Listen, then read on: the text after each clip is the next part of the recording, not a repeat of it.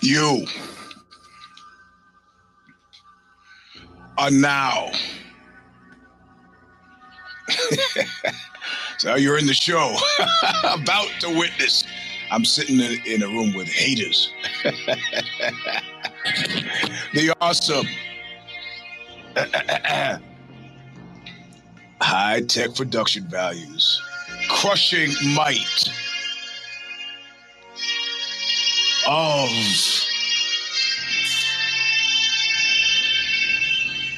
the my throat hurts. Gene S. Robinson Show. And now just imagine I'm screaming here. Stomper. Version number 2. Hold on, let me do this right. 2, 7, 8. That's 8 right there. I'm the Eugene Robinson Show Stomper. I'm your host, Eugene Robinson. We've got a thrilling show for you today, brought to you live from Leeds, England, where they will hit your car with a hammer, shoot their death in a nightclub, and run your mayor pro tem out of town. No, that's not Leeds. That's Huntington Beach, where you can still get Stigmata, Intro, All of Nothing is a Song. The record is called Calling of the Just. Still available from Revelation Records in Huntington Beach, California, where they hit your car with a hammer, shoot your death in a nightclub, and run your mayor pro tem out of town on a rail. So let's let Bob Riley sing us in, as he has every week since 2007. And we can start talking about that which really matters. That is essentially me staying awake for the duration of the show. Mr. Robinson, well, you can keep nodding off. Yeah, like Sid Vicious. Listen well. While I get stuff out of my teeth.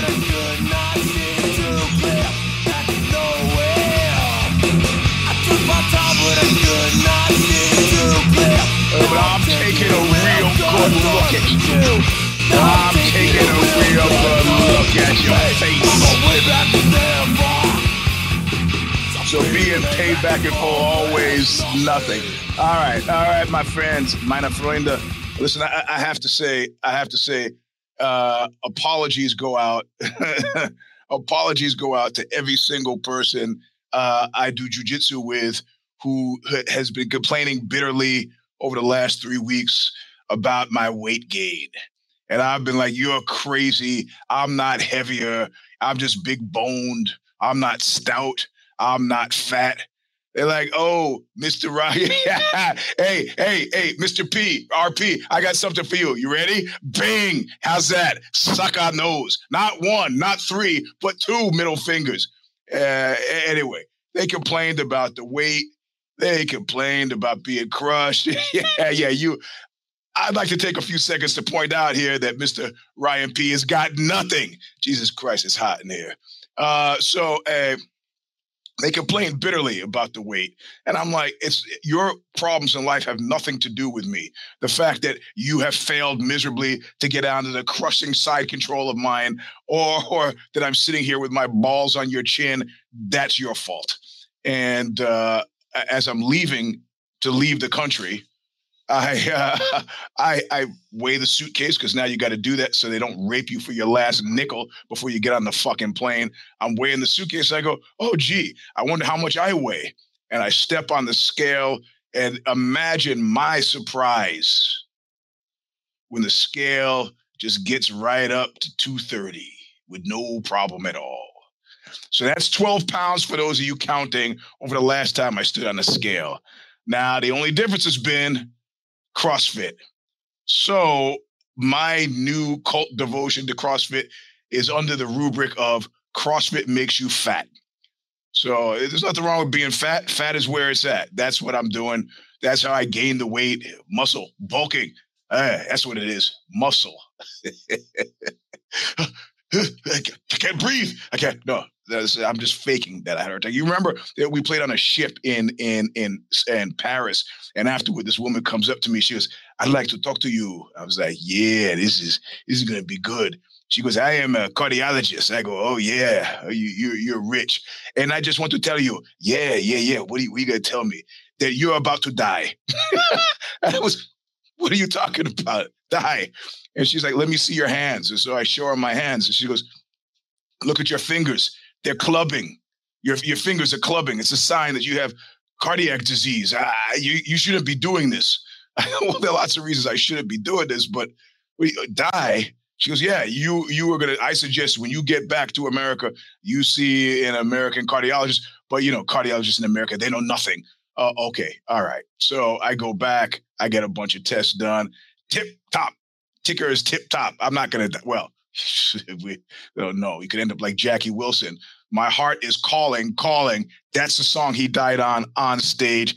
Mr. Wonderful, they called him, and he died on fucking stage. You think he wanted to die on stage? I guarantee you he did not want to die on stage. So anyway, I'm a fat fuck, and I am happy to be a fat fuck because like Roy Nelson, like Kogan said once upon a time, Roy Nelson, people were making fun of Roy Nelson. He goes, you know what? I trained with Roy Nelson, and Roy Nelson, yeah, he looks like a fat SOB.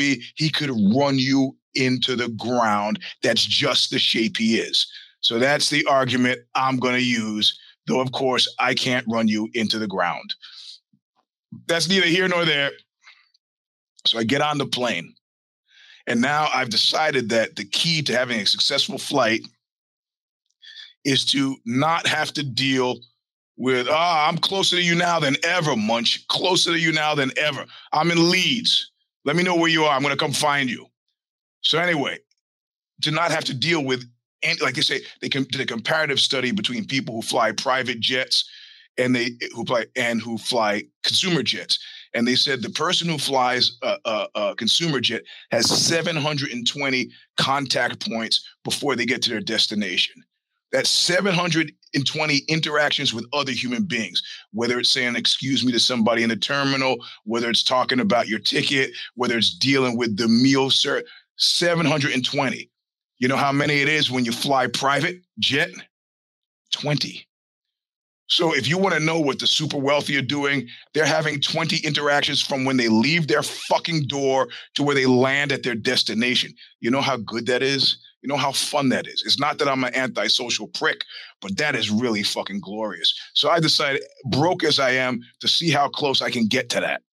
So I get TSA pre, I get fucking clear. Yeah, they do cost money, but it's worth it. And then I'm trying to do global entry, but global entry is a fucking super difficult scam. You make an appointment and they tell you, we are going to call you sometime in the next 3 months.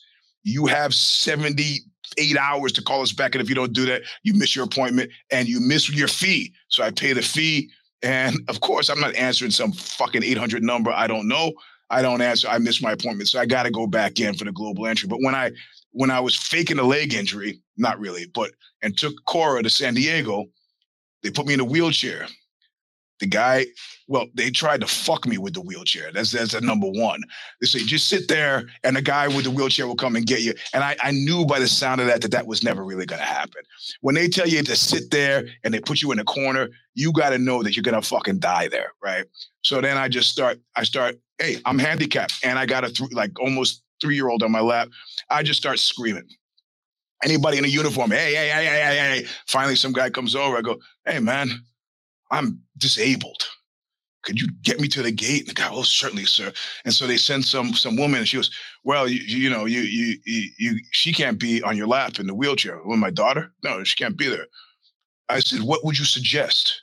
Well, maybe you should get out of the wheelchair and walk and hold her hand.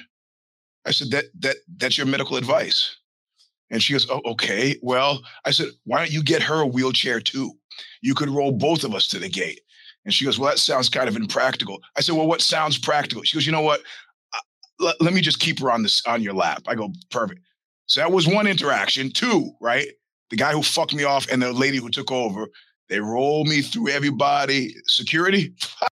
No security. Go right through and right to the gate. And I'm sitting there.